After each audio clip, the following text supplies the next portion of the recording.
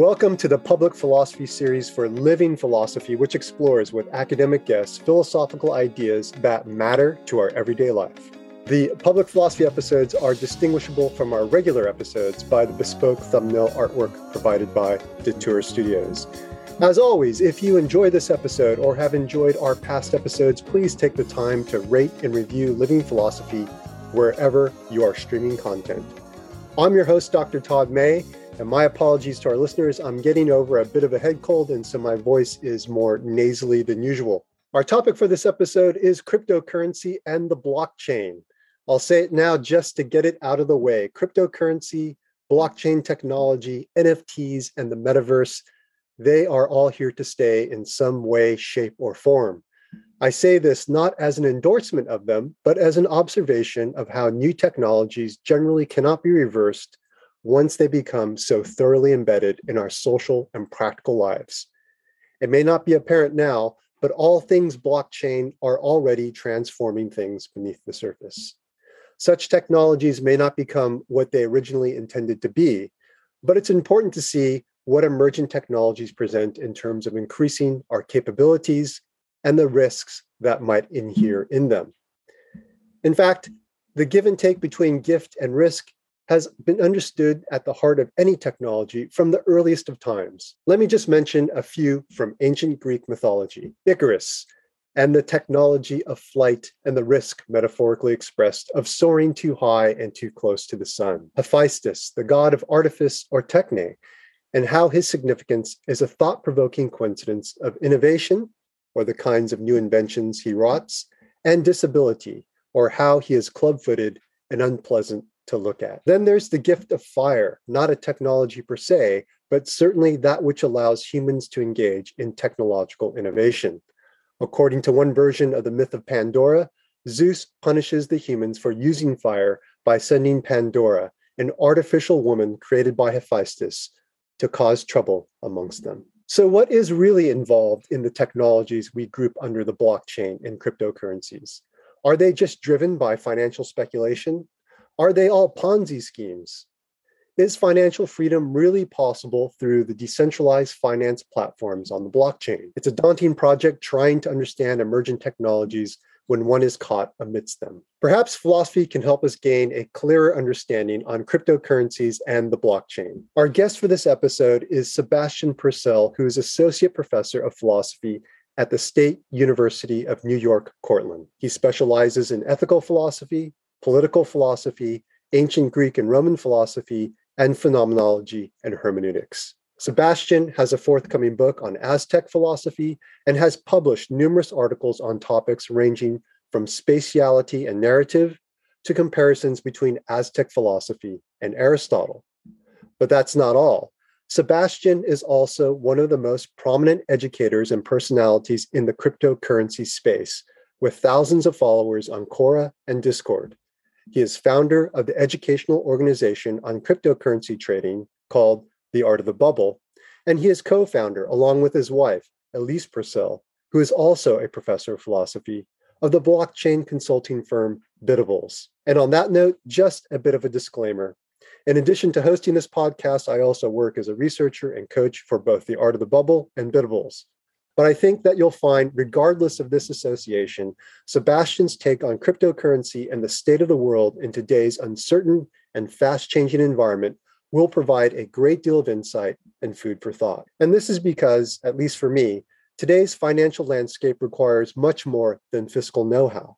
It requires understanding the philosophical, social, and ethical implications of our technologies. With over a decade of experience in philosophy, logic, mathematics, finance, and investment, Sebastian is the ideal person to help make sense of what's on the horizon. Sebastian, welcome to Living Philosophy. Thanks to have me, Todd. I'm glad we could set aside a time to do this finally. Philosophy and finance aren't two interests that people might often group amicably together. In fact, they might say they are opposed to one another if one takes philosophy to have a tendency to be skeptical of capitalism. On top of that, you have a background in mathematics and writing algorithms. It's an unusual mix. How did all these facets come together for you? I realize it's an unusual mix, and that's what makes me sort of an odd duck in all of this. Probably the best way to answer this is autobiographically. Some of it is just historical contingency. My mother wanted me to be a software engineer about it at the age of 5. And she thought that was a good thing. And so me and one of my best friends, we were coding at that age, not like sophisticated stuff, but that's what we were doing. And that was always kind of part of my life. I actually stepped away from the trajectory of becoming a software engineer, whereas my other friends went on and became software engineers, and that's what they are, right? I'm the one who quit that path, became a professor, but I still taught logic throughout the whole course of my graduate study. I initially focused on using mathematical models to understand sort of what macroeconomic phenomena look like. And for a very long time, since I was about 20, I was using algorithms to trade stocks initially. It turned out I read a book by Peter Lynch, who was the manager of Magellan Global and one of the most successful fund managers out there. He was also a philosopher, incidentally. He expressed his thoughts in such a way that I realized I could put those into an algorithm and just trade stocks, which is kind of how I began trading. So effectively, I took Peter Lynch's ideas, turned it into an algo. I could use the rudimentary data that at the time Yahoo Finance could give me way back then and kind of organize it all. And that's how I began trading very early on. It was just a way at that point for me to make a little bit more money. And I was sort of dumb about it. I did really well at one point, and I was going to buy a Corvette. My then girlfriend, now wife, sort of said, maybe save that for graduate school, which I did. And anyway, so I'll just say that, historically speaking, then I began writing code and doing that sort of stuff. And I moved into philosophy because I realized I didn't want to research computer science stuff. That just didn't seem like an interesting avenue for me. Philosophy seemed far more interesting. And I still think that from a research perspective, philosophy is far more interesting. It just came that later on, I moved my algorithms into sort of trading high volatility assets. Initially, I was looking at things that they call derivatives. Like it turns out volatility itself is a thing that you can trade. How much the stock market goes up and down is a derivative, and you can buy and sell that. I know it sounds crazy, but you can. It goes up and down a lot. So the volatility of volatility is high. And that's kind of where I first began developing my strategies for trading high volatile assets. After a certain point, I had a student of mine, very stereotypical philosophy student. We'll call him Will. He was the pot smoking hippie kind of student who was like, "Hey, professor, have you heard of this Bitcoin thing?" This was in 2015. And I said, well, yes. I mean, I have friends who are software engineers. So I had heard about it. And he said, well, I'm thinking about investing. I also got this other thing that could give me 15% for certain every year. And I thought, well, I told him, I think that 15% thing for certain sounds like a scam. Nothing is certain in the investment world. So I would be wary of that.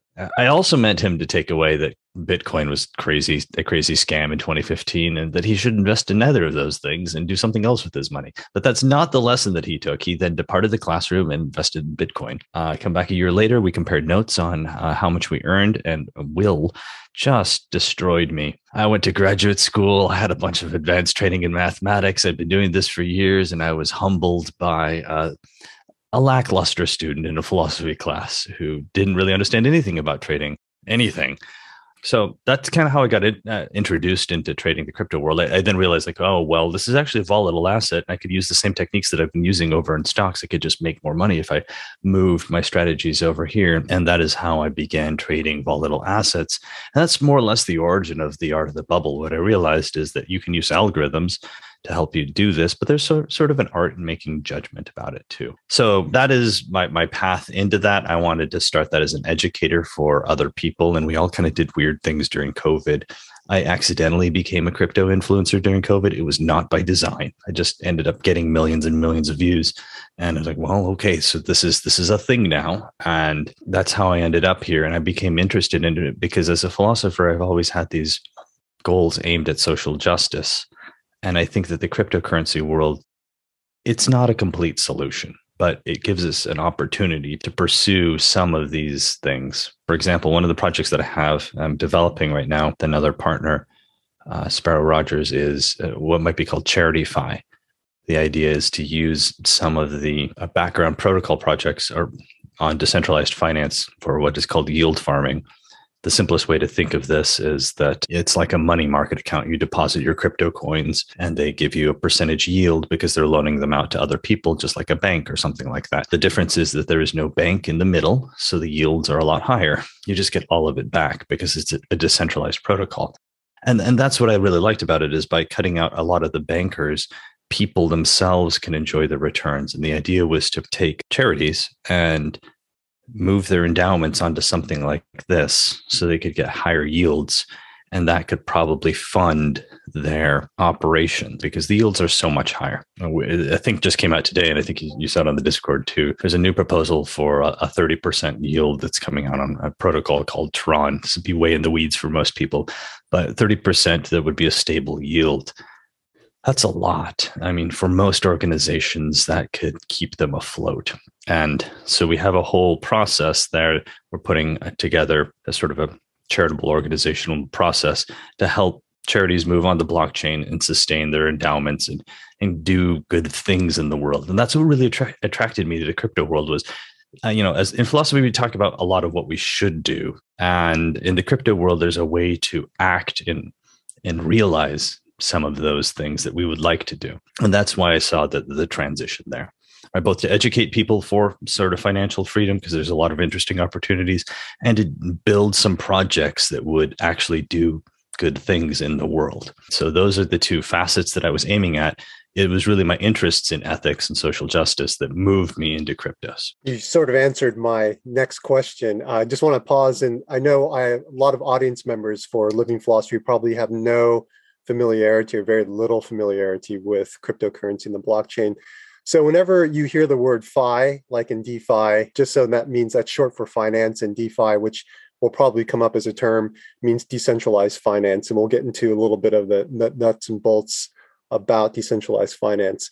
And I was originally going to ask you, when I met you back in, I think it was 2005, we had a similar interest in ethical philosophy and hermeneutics. And I had no idea about this side to you about being very mathematical, algorithmic. And I just thought you were not a bog standard ethical political philosopher, but, just people in ethical political philosophy, unless they're of a certain ilk, tend not to be interested in kind of mathematics and probability. And so was it the side of philosophy that dealt with probability, things like Bayesianism, and more mathematical sides of philosophy? It just didn't appeal to you as much because it was something you were already doing?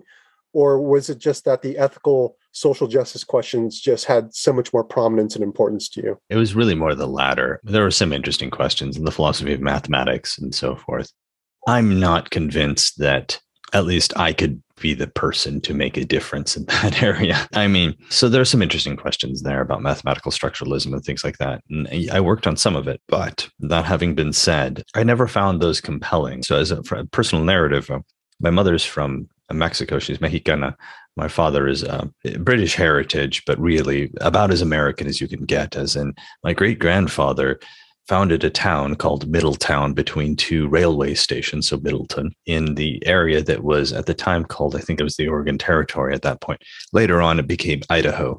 That was when it became a state. So my family has been in that area of Idaho, right around Boise, which is the capital, for many, many generations. And they are they're frontiers Americans. They go about as far back as Americans you can go. So that's my father's side. My mother's side is from Guadalajara, Mexico. So that's, Guadalajara is about the second largest, maybe third, I have to look it up, city in Mexico. And so I lived between those two things. And I had, what motivated me into philosophy and away from becoming just a software engineer to begin with is I wanted to solve questions about what to do. So when I was, I guess, 11, 12, something like that, I went to visit my grandmother, and she was not doing well. She had cancer. So my mother and I flew down. Just the day before we arrived in Guadalajara, the sewer lines blew up in the downtown area. They had been leaking gas and somehow caught fire and just blew up on a Saturday morning, absolutely everywhere.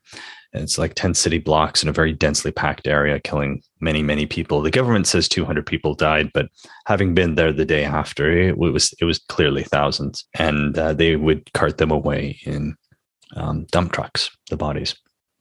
It was a it sort of made an impression on me, not in the sense that I was traumatized as a child, but in the sense that this area of the world is very different from the other area that I live in. And I wanted to know, I was just sort of typified the differences of my experiences. I wanted to know, first, how things got this way in Mexico and in other areas of the world. And second, what should we be doing about them? The first, I eventually learned an answer to the first one, how things got this way. It's colonialism. And okay, there's that. So that's problem solved. Second, what do we do about it? And that's why I became interested in ethics, social political philosophy to begin with.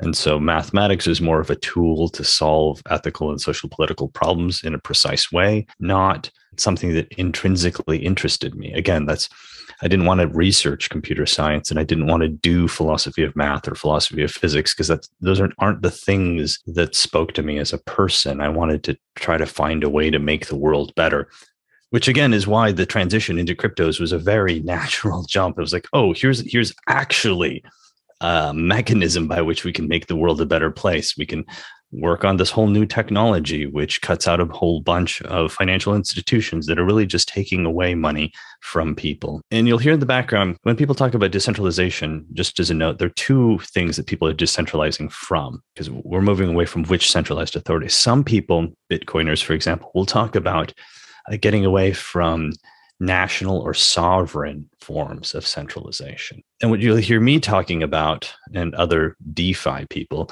is we tend to talk about decentralizing from existing financial institutions that have entrenched, effectively caste hierarchies all over the world and in the United States for a very long period of time, kind of shutting people out. So I'm more interested in decentralizing away from that system and not the sovereign system. I think that we can have functioning sovereign countries, and that makes sense. I'm not trying to decentralize away from them. I just think that we can use this new technology to get around the Jamie Dimons of the world, because if we can have a protocol that does everything that his bank does, but without paying his paycheck, so much the better. And that's really been my way into that. So long-winded answer to say, no, wasn't really interested in the philosophy of math either. Was always really interested in using this stuff to make the world better. That's always where I've been going. For audience members that know, I work part-time at an outdoor retailer called REI, and it's fun because you have a lot of interesting people that work there, people with PhDs, and this particular person who's a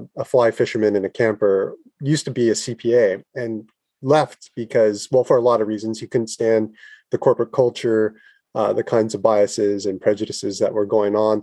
But also he was, I gathered from talking with him, he was sick and tired of the way in which a lot of his clients, namely very, very wealthy people, were just able to compound their wealth at basically with no effort. And he was telling me, if you have so much money, it's so easy to make more money. It's insane. And he was explaining the ways in which banks just favor these types of clients and how they can get lots of money at almost no interest. And so they can take that and invest it. And then obviously they're making more than whatever interest that they would have to pay on the loan and go back. And I think for everyday people like me, that was, although I knew about it, when he was explaining this more in detail, I just dropped my jaw, and I could see also why he was so jaded and just decided to leave that whole environment, which can be very toxic and depressing and down-putting, as it were. But I think when people hear about cryptocurrencies, they tend to hear about, the Wild West, people making moonshot gains, 1,000x on an investment. Certainly when I talk to people, relatives and friends, and I say I'm getting involved with some areas of cryptocurrency, eyebrows raise. Oh my God, is Todd part of a Ponzi scheme? Is he going to lose all his money, kind of thing? So I don't know what for you about cryptocurrency captures or relates to the areas of social justice you're talking about and the promise of that technology, maybe in direct contrast to all the stories and anecdotes about people making millions or losing millions, having the rug pulled out from under them. I'll recall a point about Vitalik Buterin, the one of the co-founders and developers of the Ethereum protocol, which is the number 2 coin out there. His point, he was upset at one point with the success of the Bored Ape Yachts Club, which is an NFT project that is just worth tons of money and that wealthy people buy and hence continues to appreciate. And now they've launched a coin and that's making a bunch of money too, to kind of epitomize this problem. What Vitalik didn't like about that was that, that's not really the ethos that he was after. He was after, social justice transformation.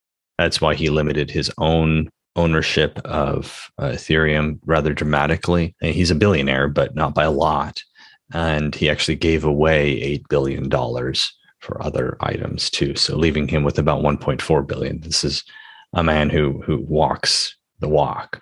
That's the ethos that attracts me about it. And yes, you can make, and I think it's important to point out that for middle-class people, making returns that are life transforming is a good thing. What I like about decentralized finance is that the yield opportunities there make retirement more accessible to people. Again, this is not the 1000x moonshot sort of thing that people drum on about. But look, if it's possible to use yield protocols that are relatively simple and safe, you can buy insurance or whatever for them, and you can deposit your coins on them and just walk away and come back later. And you come back with a regular return, say 20%, which is a lot. I realize that's a really good return for the stock market, but can be rather easily achieved in the DeFi space. You could then retire on $500,000 and live on $100,000 a year. That puts the retirement point within reach of a lot of people. Not everyone. I'm going to be clear.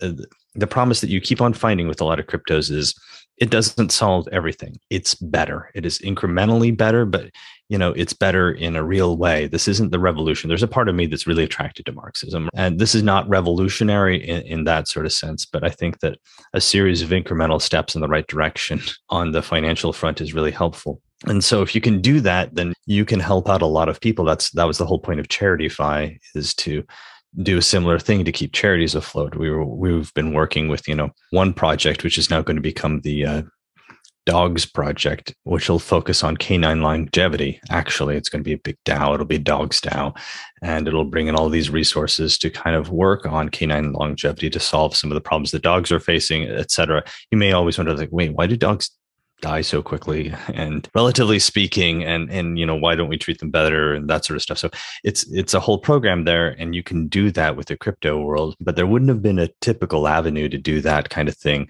in, I don't know, traditional charitable spaces, et cetera, because endowments just don't go that far. Right. And right now they're all like university endowments and they're all losing to inflation. If your endowment was making 4%, then this kind of environment means that your endowment is losing value in real dollar terms. This is why I focus a lot on yield farming and decentralized finance. That solves these problems. It solves endowment problems for charitable organizations, for universities. It puts retirement within the reach of a lot more people, not everyone, but a lot more people. That's why I'm interested in it. And yeah, there's a few little moonshot coins that are kind of fun. And I've participated in a few of those, and I've made some money on a few of those, but that's not my primary area of focus. At least for me, that's not the thing that animates me in this space. The thing that animates me in this space is the ability to transform lives. Another kind of FI is FitFi. So this is a new emerging trend in the market where you, rather than having those little apps that like check how many steps you take or whatever else, and you just kind of monitor that. Well, yeah, you can do a crypto version of that, but now you get paid in crypto coins, which you can exchange for real dollars. And that's it. So now you have a monitor on your phone that still takes all of your data and monetizes it that way. It's the same as before. Well, let's be honest. And this is indicative of the kind of transformation here. It's making money just like the other forms were making money. It's just that it's now cutting you into some of that. So now you get paid a little bit for walking around your house and taking care of your steps and that sort of stuff. Whereas before, if I have my, Fitbit or whatever else, I had to pay a bunch of money for the tech. And Fitbit doesn't pay me anything, but protocols like Halo and STEPN and whatever, they'll pay you money for doing the exact same thing. So that's kind of cool. Maybe after a period of time, I'll get all the money back for my Fitbit by doing this. Great. Or my crypto version of Fitbit. Great. I'm not going to become rich, but at least this sort of democratizes access to health protocols that will enable you to live a better life, even if you're not getting rich. Right. And that's my area of focus in the crypto world. Is not like the moonshot everywhere. It's let's talk about real transformations. Maybe it's not the revolution, but real transformations that help people. And that's kind of where I'm going. I think people may have questions about how that system can actually work. And if I understand correctly, these kinds of organizations are what they call DAOs, which is DAO, which is an acronym for Decentralized Autonomous Organization. And under that kind of organization, the users are also the investors. So if you find a DAO that offers something that you think has utility or offers utility and something you can get on board with in terms of their mission and their aim, then buying their coins and participating in it is a way to support it as well as to earn money back because it's decentralized. There's no person or group of people that are aiming just to get the profit as you would with normal companies like Fitbit or Google. Yeah, that's usually it. And I mean, people always wonder about like, how isn't this a Ponzi scheme? I was just talking to one of my childhood friends yesterday. He's sort of a crypto skeptic and a software engineer. So he's sharp on a lot of points and I appreciate his point of view. So I was explaining the FitFi thing to him and he said, well, okay, fine. The reason it works is because it is using traditional forms of monetization. It's just that by eliminating, yes, you have a DAO structure and by eliminating that central authority there, you get paid back a little bit. Okay. So it isn't like really crazy new stuff. Typically speaking, they're still taking your geolocation data and monetizing it by selling it to other agencies that'll send you ads. Okay, they're still doing the same thing. Okay, it's just that unlike Google or Facebook, when they do this, Google doesn't pay me, has never paid me anything for using its apps. Neither has Facebook. These will. Maybe it's not a lot, but it's something, and that's sort of the difference there. Another way that they can kind of cut in, and it depends on the DAO structure for this, but you can sometimes organize. You can put your DAO together with the yield farming stuff. So they get a treasury, people buy into it, and then they kind of grow that treasury through yield farming, and that they can use the yield off of that to pay users continuously. And that's kind of cool too for their participation. So there's a few ways that they can do it. It isn't all, in short, that last example is a crypto native solution that doesn't exist outside of him. So just to be clear, there are two ways that this works. One of them is they use completely old tech and they just cut you in a little bit. Or sometimes they can combine that with these new yield farming techniques which is native to crypto, and cut users in, give them some earnings on that basis too. But by and large, what you're getting is marginal cost advantages, since you don't have to pay a bunch of people to do all the overhead and whatever else. The smart contracts take care of that. And that's where that additional gap of money comes from. And hence they can afford to pay users to participate in the protocol and use it that way. That's what's at stake here. So, when you hear a lot of wild claims, people say things like you get paid to play video games or you get paid to move. That's the FitFi thing. It's paid to move. Great. Where does that even come from? The answer is it's a mix of old stuff with some new stuff, but it's primarily old stuff, just kind of reorganized. The innovation is around the legal organizational structure with a DAO and less around the tech in many cases. In a previous conversation, you gave a great analogy about how, when the internet first came out, we talked about it as if, no, it's not going to happen. And now we don't really even refer to it. It's so embedded in what we do. When we want to go find a restaurant or find out how to get somewhere, we use it and don't think about it. It becomes transparent in that way that the German philosopher Martin Heidegger would talk about. And you said, for people to understand what's going on with cryptocurrency and blockchain and NFTs, all this kind of weird language, you were saying it's probably going to be the case in 5 to 10 years. We won't even use those terms anymore. We're just going to go on using the services that the blockchain technology provides. And you said we're currently at the MS-DOS stage of cryptocurrency and blockchain. And for those people who don't know what MS-DOS is, if you can go back to the 1980s, if you weren't born before then, but it was basically to do anything, you had to enter code into the computer in order to do something. And if you didn't remember that code, then you couldn't do it. Whereas when Windows 3.0 or 3.1 came out, whatever it was, you could just click on the icon and then that would initiate the code sort of in the background. And so you gave this analogy. That's where we're at. We're at the MS-DOS stage. Things are very difficult for people to grasp conceptually. And that's also because things are hard to do practically, especially if you're someone like me who's not very tech oriented. So with that in mind, are there any at the current state of cryptocurrency and the blockchain, what for you are the technological pitfalls that you have identified and hope become resolved over the next 5 to 10 years? So I've been focusing so much on the legal ones right now, but yeah, the tech ones tend to be on, okay, why is the user experience and user interfaces, why are they so terrible? That question's worth pursuing for a little bit, because mostly if you buy your coins on a centralized exchange, which is a lot like a stock market. You then have to send your coins off that into these other things called wallets. These wallets are not easy to use and operate on their own. I had to walk my father through the whole step process for this. And he was fine with it, but he needed somebody to walk him through. And then there's the worry that if you send something the wrong way, your money goes poof, which is a real possibility. So the user experience is terrible. And why is it this bad? The answer is because you can't use it. Cryptos can't directly interface with our existing financial technologies well. And the reason for that is that a lot of them don't meet the processing standards of, say, it's what's called an EMV standard, which is the MasterCard Visa standard for process transactions. And if you could come up with a blockchain that did meet those standards and could move coins along, then merchants would be assured that, okay, this works. And then people could effectively swipe a card and exchange cryptos at that point, provided enough merchants accepted it. Most merchants don't accept cryptos at this point because the transactions aren't up to existing industry standards. So the tech has to cross a specific barrier on the merchant processing side in order for it to be usable in ordinary life. And it hasn't crossed that yet.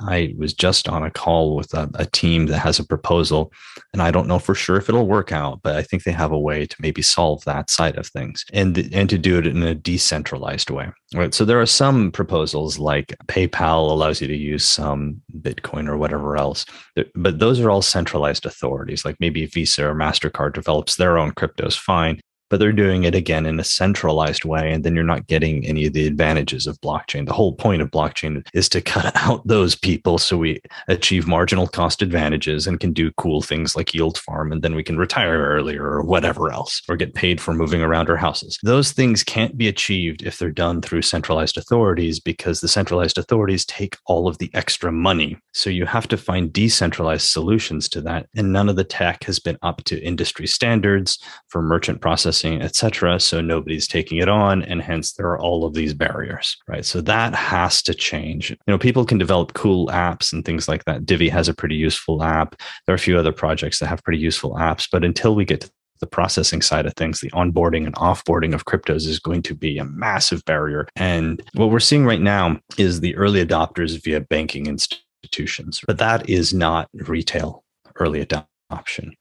Right. Or rather, I should say, if you look at the adoption curve, you like the early majority, there are two things in the middle of an adoption curve. For those people who aren't familiar with the adoption curve idea, the idea is whenever new technology comes out, some people jump on board and other people wait. And the people who jump on board tend to be called, and I'm simplifying here, they're called the early adopters in some phase. Then there's a chasm, because sometimes the early adopters jump on that new thing, Zune or whatever, and it never materializes. It doesn't turn into something long term. I think Microsoft actually developed the first version of like an iPad or something like that a long time ago, and nobody liked it. Okay, it doesn't cross a chasm of adoption. It kind of falls away. If it does jump over that chasm of adoption, then you get that like early majority of people who use it. What we're finding right now with cryptos is that banks are finally moving into this space, like BlackRock, world's largest asset manager, is moving into this space, but they're doing it in a sophisticated way. They can afford to hire literal teams of people to onboard their money. That's not early adoption for retail people. That just isn't. We're not there yet, and we won't be there until the tech is there. On the banking side, there's some other, like the institutional side, there's some other stuff. We could get really technical on this, but they don't have custodialization. So typically large institutions don't trust. Say you want to invest in a hedge fund. Great.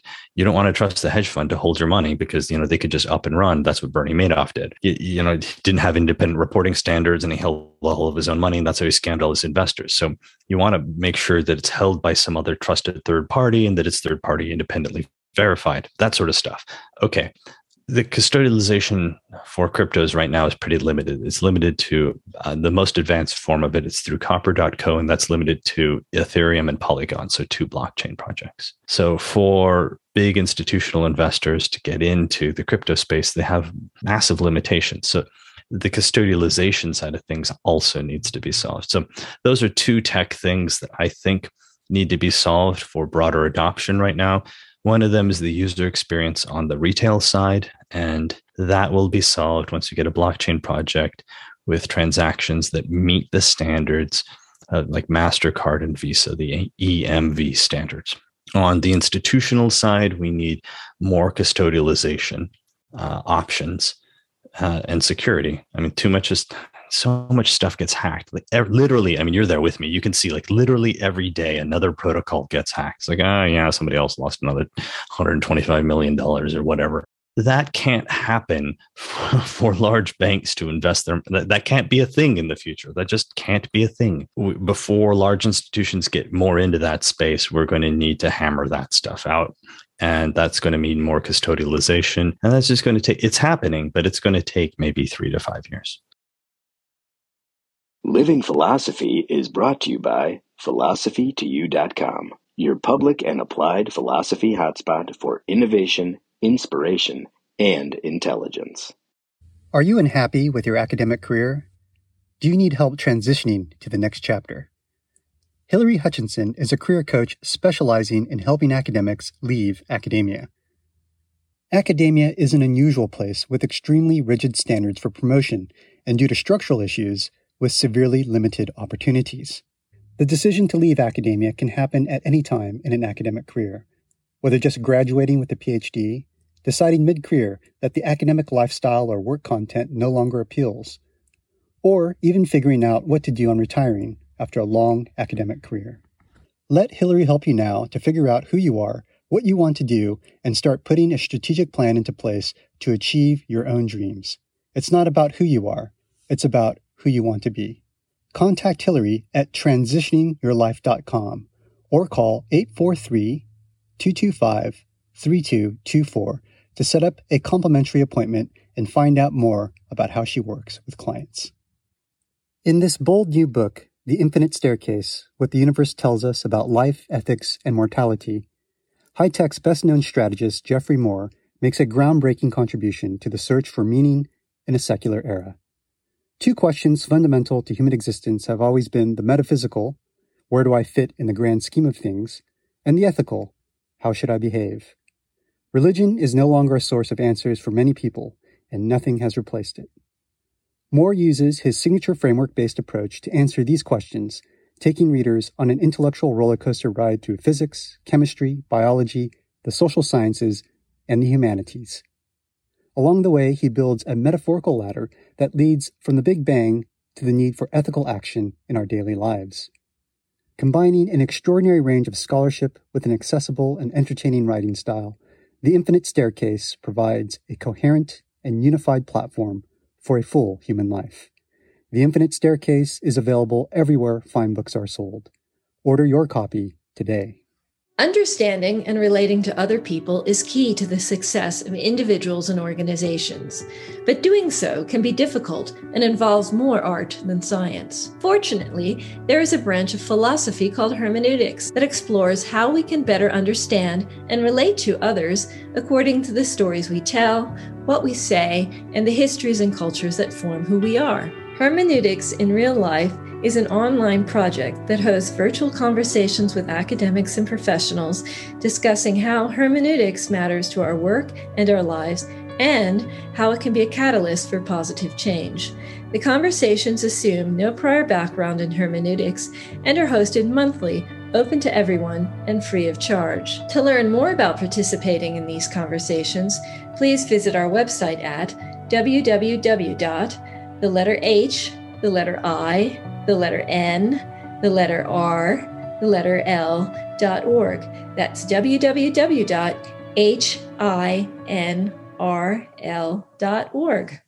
There's a bit of advice that sort of a plug for the Art of the Bubble and the education services it offers. And one of the mantras or mottos is go slow. And for myself, even learning with cryptocurrencies, I've made quite a few mistakes. Well, not quite a few. I've made a few mistakes, and one of them, head banging mistakes. Like, I can't believe I just did that. The problem of sending money and it just disappears. One incident, I'm happy sharing this with my audience members. It wasn't a lot of money because you always go slow. So you move a small amount of money to see what happens. And luckily it was small. And I thought I had copied my wallet address, but I actually had the contract address for the coin instead. And so when I sent that, it was like, wait a minute. Oh no. And then, so that money was gone. We've all done things like that. There are other little things. Another project that I was advising on was, NFT fakes. And that one immediately got me. You're trying to buy an NFT and somebody else has inevitably just made fake versions of it. And it's really hard to distinguish the two. You have to find the original studio as opposed to the fake studio, and they will look very, very similar. You actually have to be able to go back into the contract origination process to see who made this. Okay, it's a terrible thing. Like, nobody's going to really go back on their own unless you have sophisticated people. Nobody's going to go back and be like, oh, well, of course, check the contract origination address, and then you'll figure it out. Like, that is never going to be a mass adoption thing. So what you need is another protocol that can tell you this is for real, this isn't, and that just runs all the time. So for NFTs to really go mainstream, and I know they've been in the broader media landscape a lot, but like now not enough people are buying them yet because it isn't safe. I myself have bought some fake stuff, and that's why I'm very aware of that. You make the mistake one time, you're like, oh, I will never do that again. Like, even though it cost me like $200, it's like, that was okay. That was an education, and I'll never do that again. But these sorts of pitfalls are sort of everywhere in the crypto landscape. And there's a lot of maturing that still has to go on. I try to put this one in context too. So I think the cryptocurrency world is about $2 trillion in total market cap. If you summed up like the value of all of the tokens out there, it hit about 2 trillion. Apple's at like what?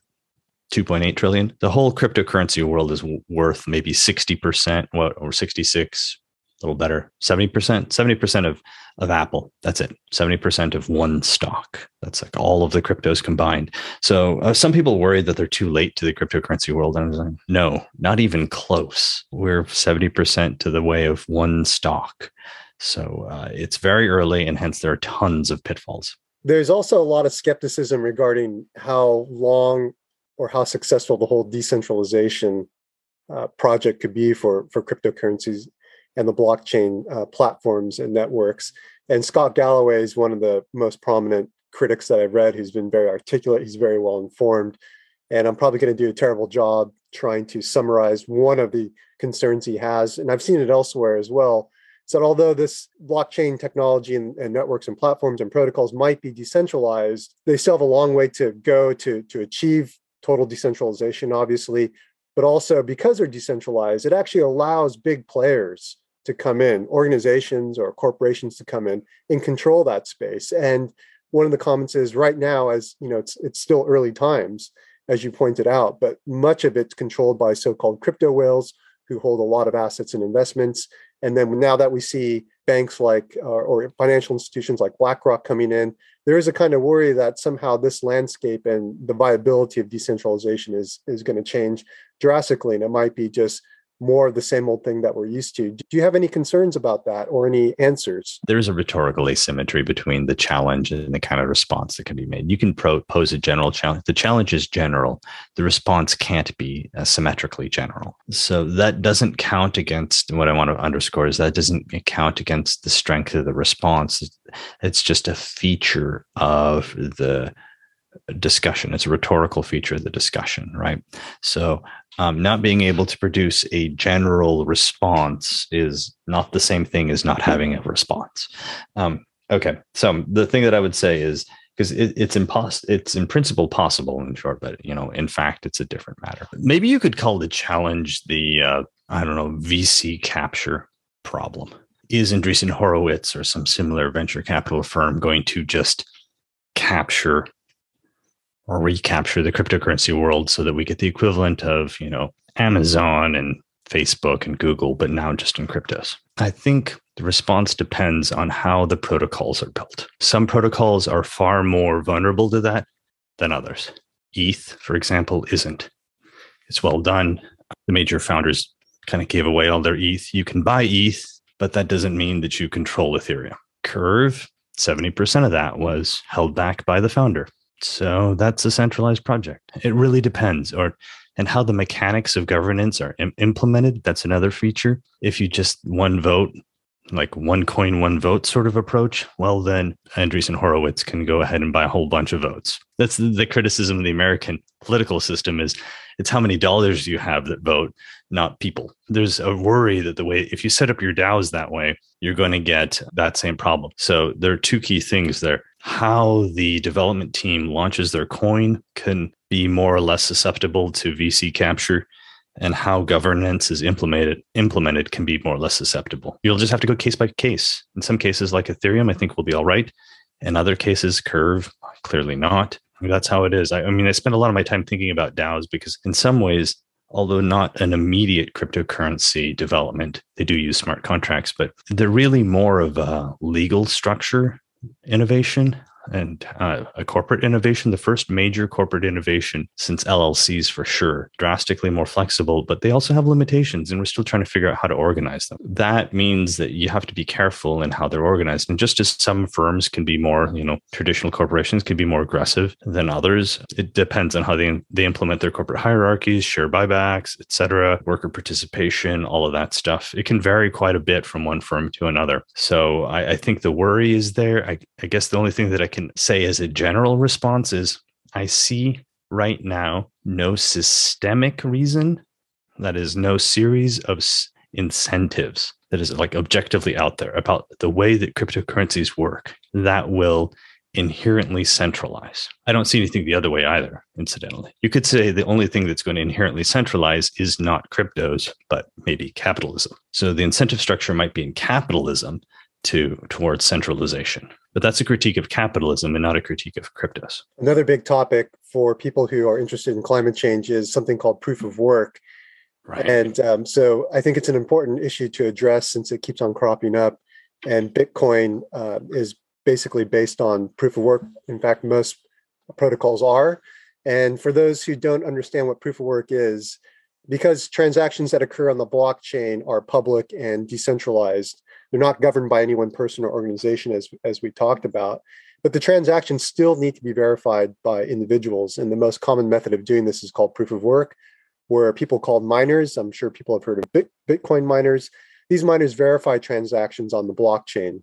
So if you buy or send money to another person, as in a digital transfer, instead of a bank approving and confirming the request, which can take days, blockchain miners verify the transactions in a matter of seconds or minutes. But the criticism of this proof of work is that it takes a great deal of computational and therefore energy resources. And I found this interesting quote from an article by Forbes just this month, April 2022. Quote, "If Bitcoin were a country, it would rank in the top 30 worldwide for energy use. That's roughly enough electricity to power countries with populations in the tens of millions, with an environmental burden of an estimated 34 megatons of carbon emissions or more, according to Digiconomist Bitcoin Energy Consumption Index," end quote. So because of this, people are very critical about cryptocurrencies in general if they need to rely on proof of work. And we've just seen that there's been some rumors about European Union legislators wanting to ban cryptocurrencies that rely on proof of work because of this environmental liability.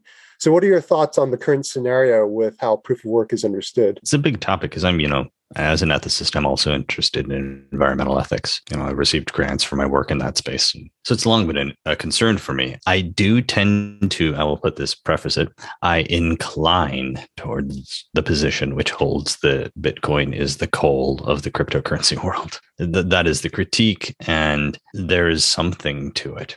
The main idea behind proof of work is that you force the blockchain validators to make enough of a financial commitment to validating the blockchain and hence getting paid back in the crypto, not to want to undermine it. That's really the point of it. And that's why proof of stake just said, well, fine, let's just have them put up a bunch of coins. Now they're invested. Why do all the additional computing power? You don't need to do any of that. The first one said you have to devote so much computing power to it that you're invested in the blockchain now, and you are, but it's sort of, why would you do that? And the thing that they're computing, and this is the real key, the thing that they're computing is just a number. You'll hear about hashes, and hashes are functions that aren't reversible realistically, except by guessing. So what you need is a brute force algorithm that just guesses random numbers. Now, the number is huge. It's an absolutely huge number. And so these computers make many, many guesses a second, billions. And they put warehouses of these things together and they compete. The first person to get the number gets to verify the block and hence gets paid Bitcoin. That's how it works. But it is just a massive guessing game. And so viewed from a compute perspective, it's one of the most massive wastes of computing power you could imagine. And that is why I think Bitcoin is the coal of the cryptocurrency world, sort of sticks in a way. I'll come back to the way that it doesn't. But the inherent method by which it uses proof of work is useless. Right? Now, if you had a different crypto project where they use that compute power to do something, then you would eliminate the criticism. Because if all of that compute power was going to making the world a better place, then you couldn't criticize it for not doing something useful in the world. The real heart of the criticism sticks with the fact that Bitcoin is just guessing and it's wasted compute power. I'm in fact working with another team that is going to propose a proof of work blockchain that trains AI algorithms on, that's what the blockchain is for, is it trains AI algorithms. And so hence the compute power goes to doing something useful in the world, like detecting cancer and stuff like that. It's pretty darn useful. You can't say that that is a waste of compute power at that point. And that's a kind, so they're calling that proof of AI. So proof of the compute power that you've put towards training AI algorithms. That would be a good thing. And that's a proof of work. And that's where I think that these legislative processes, like the thing that's proposed in the EU, have gone far too quickly. They're written by people who understand nothing about it or next to nothing about the protocols. Proof of work is a vast domain of blockchain computing, and it could be incredibly beneficial to incentivize people to, I don't know, devote a lot of their computing power to AI, training AI algorithms that could help us solve a bunch of problems in the world. Like, it could be a great incentive, and you're just outlawing it. It's a terrible idea. So too broad of strokes, written by people who don't understand the blockchain. That's my main point on that. Now let's go back to Bitcoin. In all of this, I haven't rescued Bitcoin. There is a way in which Bitcoin could be, and we have to come up with, there's a bad actor problem. Okay, so bad actors are like people going around buying up old coal plants, like literally old coal plants, firing them up and then burning coal to make energy, which is just the worst. In that sense, Bitcoin is the coal of the cryptocurrency world, is literal. So those are bad actors, and we need to find a way to penalize that. But there are possible good actors. So first of all, you have a lot of compute power. You're incentivized to find the cheapest electricity, which does tilt towards finding more sustainable sources of electricity on balance. And so it does incentivize the development and the discovery of more green energy. The other thing that it does is that there is a lot of wasted energy right now. People don't know how a lot of, like, say, oil refineries work, but I don't know if you've ever seen it, but they have this thing where they're like blowing fire off in the air. They're just burning stuff. Okay. So that is just wasted energy because they can't afford to put it back into the system. What if instead they took that energy and used it to mine Bitcoin? Now we've found something that was totally wasted before and made it slightly less wasted. That would be like a use case where even Bitcoin would be preferable to the system that we have at present. Because at least under that scenario, you would be securing a blockchain, which does help a whole bunch of other processes along. So great. The case against Bitcoin is more complicated. The case against proof of work, I think, is just naive. People who simply don't know what's going on. Their views can be demonstrated as false within a minute or two. Bitcoin takes about maybe 5 minutes to explain why it could possibly be a little bit better. None of this, incidentally, I think fits into a tweet yet, which is maybe why it's not getting any traction. But Bitcoin itself is, that's why it's a mixed bag. It has the potential to incentivize better uses of the energy that we have. The biggest thing, if we could find a way to, get the KlimaDAO, which buys a bunch of carbon credits, to sort of somehow interact with the blockchain group so that all blockchain verifiers that are verifying blockchain using coal or something have to buy carbon credits to offset it, then we've closed the loop out, because then those plants don't become there's no financial reason to go to those plants to start up your crypto project. In short, if we had a carbon credit system, generally speaking, that would, I think, on its own, just like at a national level. This is why, again, I don't want to decentralize away from national sovereign governments. If we passed something like a carbon credit cap, that would kill the worst actors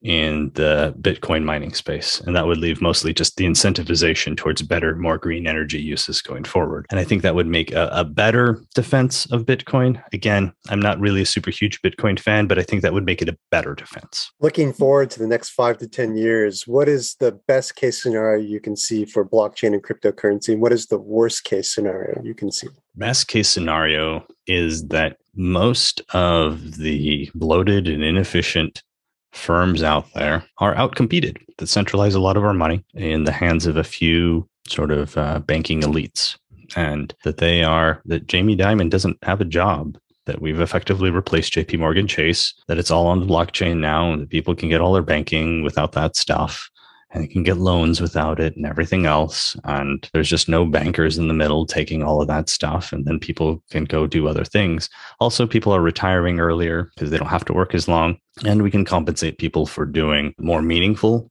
work in their lives rather than just exchanging their time for money, which when you think about, from an efficiency perspective, exchanging your time for money, philosophically considered, is a waste. Sort of by definition, not helping you live a better life. So if we can reduce that, for me as a philosopher, I think that's a net gain.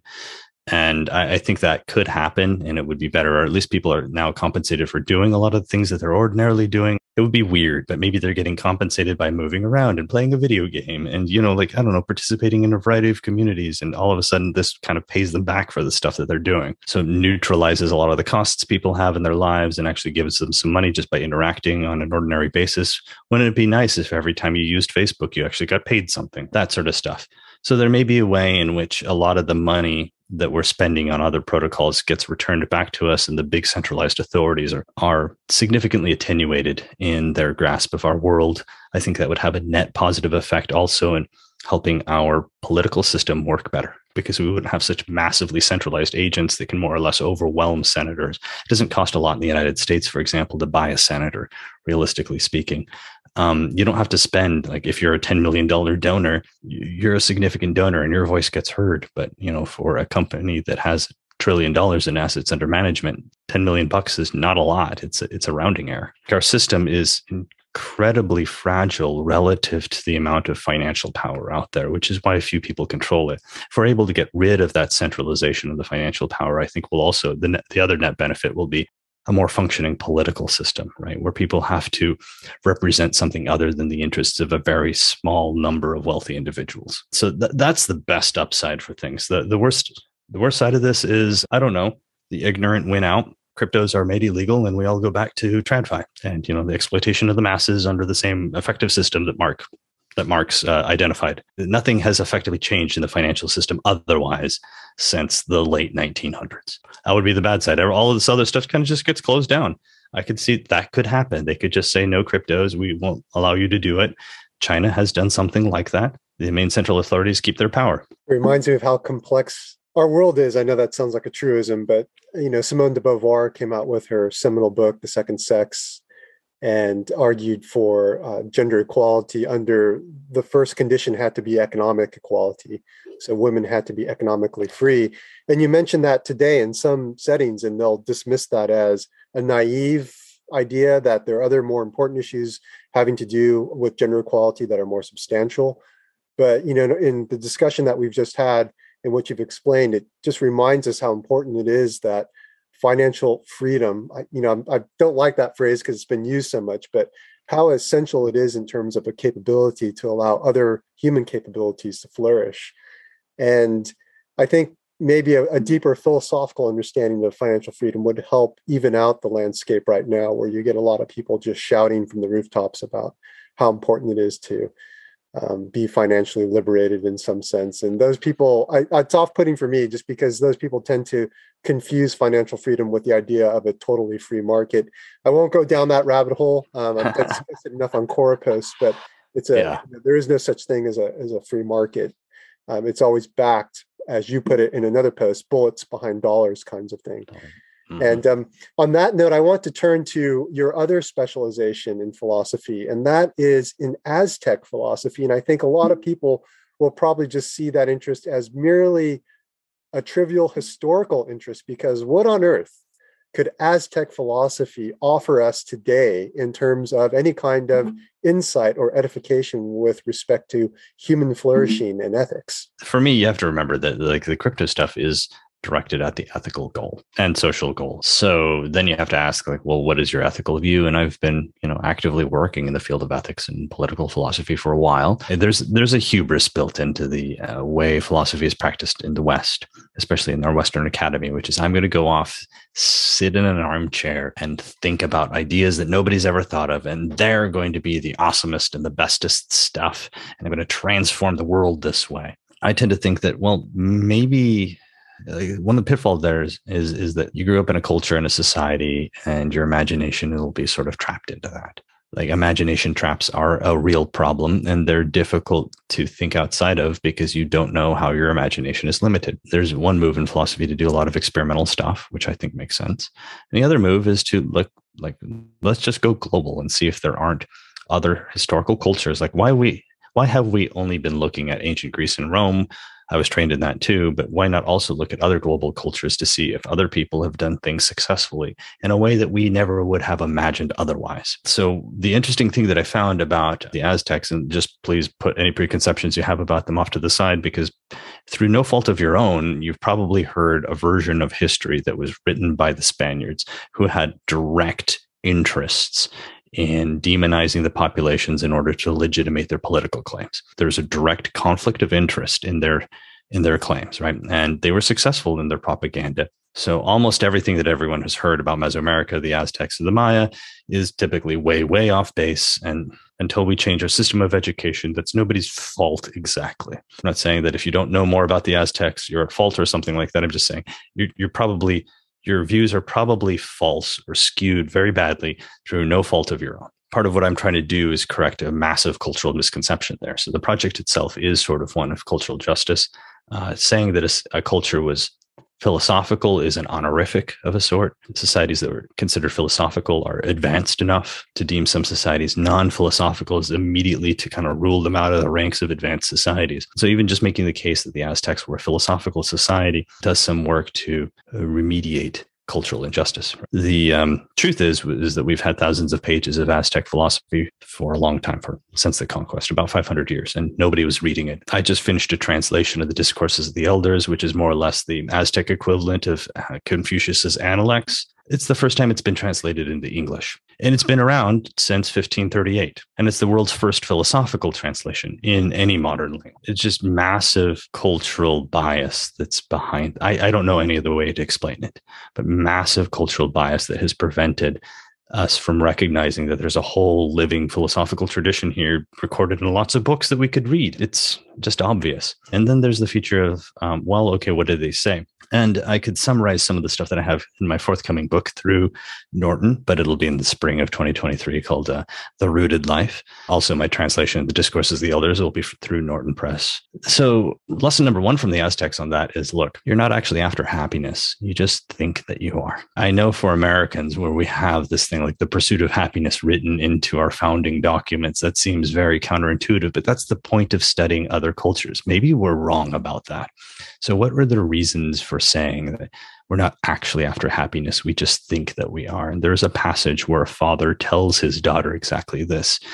She's come of age. These are wisdom discourses where you have like a father telling a son, or a mother telling a daughter, or whatever else, older people telling younger people. That's what Discourses of the Elders are, kind of how to live. And it's a genre, like a dialogue is a genre for Plato. And so the father tells his daughter, look, you know how things are in life now. People experience pain or happiness and fatigue, happiness and pain. It doesn't, not one on their own. It's a sort of cycle of stuff. If happiness means elevated emotional states, those come and go. One transitions into another. And that's just kind of the way it is. It doesn't even make sense to aim at being happy in the sense of always positive emotions. That's like trying to aim to be tall. It's just not a thing. It's not under your volition as a person. The reason we get misguided is because we think that, because happiness feels good and we think we want more of it. So let me give you two thought experiments that are very much in line with the Aztecs. One of them is, I do this for my students. One of them is Odysseus, which I think says something about the ancient Greeks before Plato and Aristotle, incidentally. So this is Homer. He is at this stage, I think it's book 5 of the Odyssey. He's been living on an island with the nymph goddess Calypso. And he's been there. The reason it took Odysseus 10 years to get home after the Trojan Wars is that he spent 7 of them on this island paradise with the goddess. He got a little distracted, let's be honest here. It was good for a bit, but he wanted to leave and she wouldn't let him leave. And so finally he was wailing and crying. The gods take pity on him. They send Hermes to go talk to Calypso. And she sits down at a table with Hermes. And Hermes says, like, look, you have to let him go. She says, fine, on one condition. Let me give me one more chance to convince him. And the next scene, Odysseus is sitting where Hermes was. And he says, I want to go. And she said, fine, but if you stay, I will give you immortality and agelessness. And he's on a paradise island, so he will never have to work. He has the company of a beautiful goddess. He will never die, and he will never age. Next scene, Odysseus is out in the woods chopping. He's out chopping up wood to go on a raft back home. He would literally rather die on a raft voyaging back home to see his wife and child than live in an island paradise with the goddess forever. It's a very Aztec point. The point is, you're actually after a worthwhile life, not after elevated emotional states. So think of it this way. Let's go to the next step in this. You are helping clean out your grandmother's attic after she passes, and you find a silver lamp. For fun, you decide to rub the said lamp. A genie pops out and says, great, thanks for releasing me. Now, it doesn't work like the movies. I can't really change everything. It's not like magic like that. Here's what I can do, and by way of thanks, I can put $1 billion in account, like a bank account for you. I can whisk you off to another area of the world where I can guarantee that you will live forever and you will never age. And there will be a romantic partner there waiting for you who's a wonderful person and beautiful, and they will also share their lives with you. The one thing you have to give up is that nobody in this life will ever know what happened to you. Your dog can't go with you. Notice Odysseus. No, the dog was the only thing that recognized him when he first came back, right? Your dog can't go with you. None of your friends and family will know what happened to you. They will think you just disappeared, and we can't do anything else. You can never contact them again, because as soon as you do, I have to take all of this back. It only works if you disappear. How many of you would be willing to just poof away from all of your friends and family and pets to go live somewhere else, to have a lot more money and live forever? There's a few students in my classes who tend to say things like, I don't really like my family that much anyway. But that's like 1 out of 30. Overwhelmingly, people are like, no. Actually, what I get is, I couldn't leave my dog behind. That's the one I get the most. You can see how that works. And that, I think, underscores, yeah, we're actually right there with Odysseus. We would make the same choice. Odysseus voluntarily chooses to leave Eden, unlike the biblical story, right? He's not kicked out. He leaves. He leaves because there's a more meaningful, worthwhile life over there. And that's actually what we're after. The Aztecs called that the rooted life. There's a lot of metaphors that they use, but translated, my suggestion is it's the rooted life. It's the good life. It's a life where you're rooted in a certain kind of area with friends and family and rich relations, where you have, meaningful relationships and meaningful work, and it's going towards some end, and you live well. And you know what? That's why we have children. For the people who want to have children, they recognize the other thing I do is I give them all these studies on how children make you miserable, or at least less happy than you were before children. And Todd, neither of us actually have kids yet, but or even planning to. But for those people who do have children, the thing is that it's a sacrifice. I lay out all the stats for my students. My students, I never convince them. After I lay out the stats that show you, effectively, we have 3-4 longitudinal studies that took over 30 years to conduct that found that children always lower a couple's levels of happiness until the last child leaves the house. The students still want to have kids, and I think that just shows they value something more than elevated emotional states. If you're willing, like Odysseus, to stay with your family, or you're willing to have children, then you honestly value something more in your life than elevated emotional states, which means you are not after happiness. You just think you are. That's lesson 1 of Aztec ethics. I have like a 15 lesson series on that, which is more or less what the book consists in. But it's insights like these that I think are pretty worthwhile for us and fairly valuable, and that serve as a corrective to the existing cultural institutions that we have, and hence why I spent a bunch of time. Like, why did I learn Nahuatl? Like, in part, yes, it was my grandmother spoke Nahuatl, so it was a way to get kind of back in touch with historical roots and that sort of stuff. But in part, it was a lot of work. In part, it was to unearth a tradition that had something to say about how to live and how to live well, and that maybe our whole society is geared around a different point of view. So you would never imagine your way out of it. You just have to go do the work of finding other people who thought differently and reflecting on it. And that was my interest in Aztec philosophy. And I hope it's actually clear. There is a convergence here with cryptos. Cryptos are a means to a better life. I've also been thinking really hard about what a better life is. So they go together. They maybe seem schizophrenic to people on the outside, but to my mind, it's the same project. It is really the same project. Because how flexible, dynamic, and unpredictable cryptocurrency and decentralized finance are, it could enable us to imagine things or how our life might go apart from these ideas that are ingrained by what you're calling traditional finance. So it's an interesting perspective and prospect.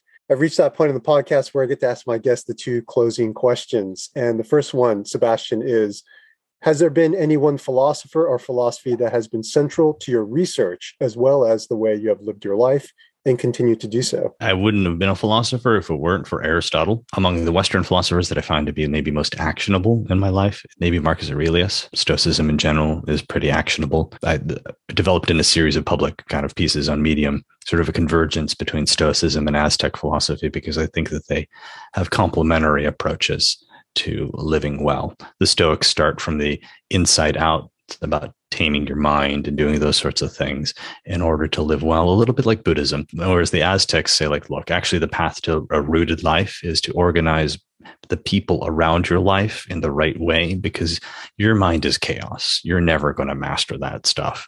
You would do better to start with the people around you, organize them, and then kind of use that to control your mind. So you can see how they're complementary approaches. And that's kind of what I was working at in Aztec Stoicism in a way. The one person in the West was Aristotle, but really actionably, it was the Stoics and now the Aztecs in life. I will also say I've spent a bunch of time reading Paul Ricoeur, because I thought he was just he gave me a way to think through things reflectively. He's, of course, the professor of Emmanuel Macron, the current president of France. There's a habit of reflection that I gained from reading Ricoeur's work that I found to be extremely useful. And do you have any parting words of wisdom for our audience, such as what moonshot to invest in?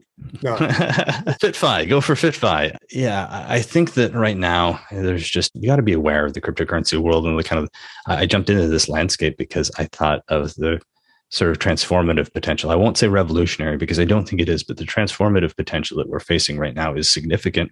And so at least learning more about that could really help. If you learn, join, yes, you can make money. It's great. Reflecting on how to live better matters. And for me, that's what mattered about the crypto project. It's still what matters about philosophy. That's why I still look at, indigenous traditions. I think they have something to tell us about how to live well. So the key piece that I take from all of this is, while I am an actor, it's action informed by reflection.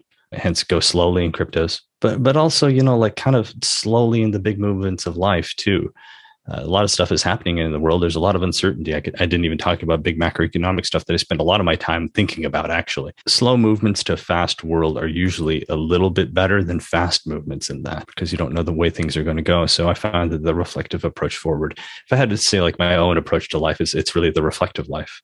Leading a reflective life helps you live better, and then helps you act well in our uncertain times. So that's sort of the thing that I've enacted, even if I spent a lot of explicit time studying other philosophies. Sebastian, thank you for being a guest on Living Philosophy, and we look forward to seeing you in the cryptocurrency, blockchain, and philosophical spaces. Thanks, Todd. Glad to chat. If you would like to know more about Sebastian's publications and consulting, well, there's a lot out there. So please visit the podcast blurb for social media links and websites, or just search for The Art of the Bubble. As well, the podcast blurb will include more information about the topics discussed in this episode, including links to our sponsors. I'd like to thank our sponsors, Philosophy to You, Transitioning Your Life, Hermeneutics in Real Life, and The Infinite Staircase. If you would like to become a sponsor, please get in touch with us via the philosophytoyou.com website. And don't forget to rate and review our podcast, and please help spread the word of living philosophy. My name is Dr. Todd May. Thank you for joining us, and I hope you'll join us for our next podcast. Until then, don't just read philosophy, live philosophical.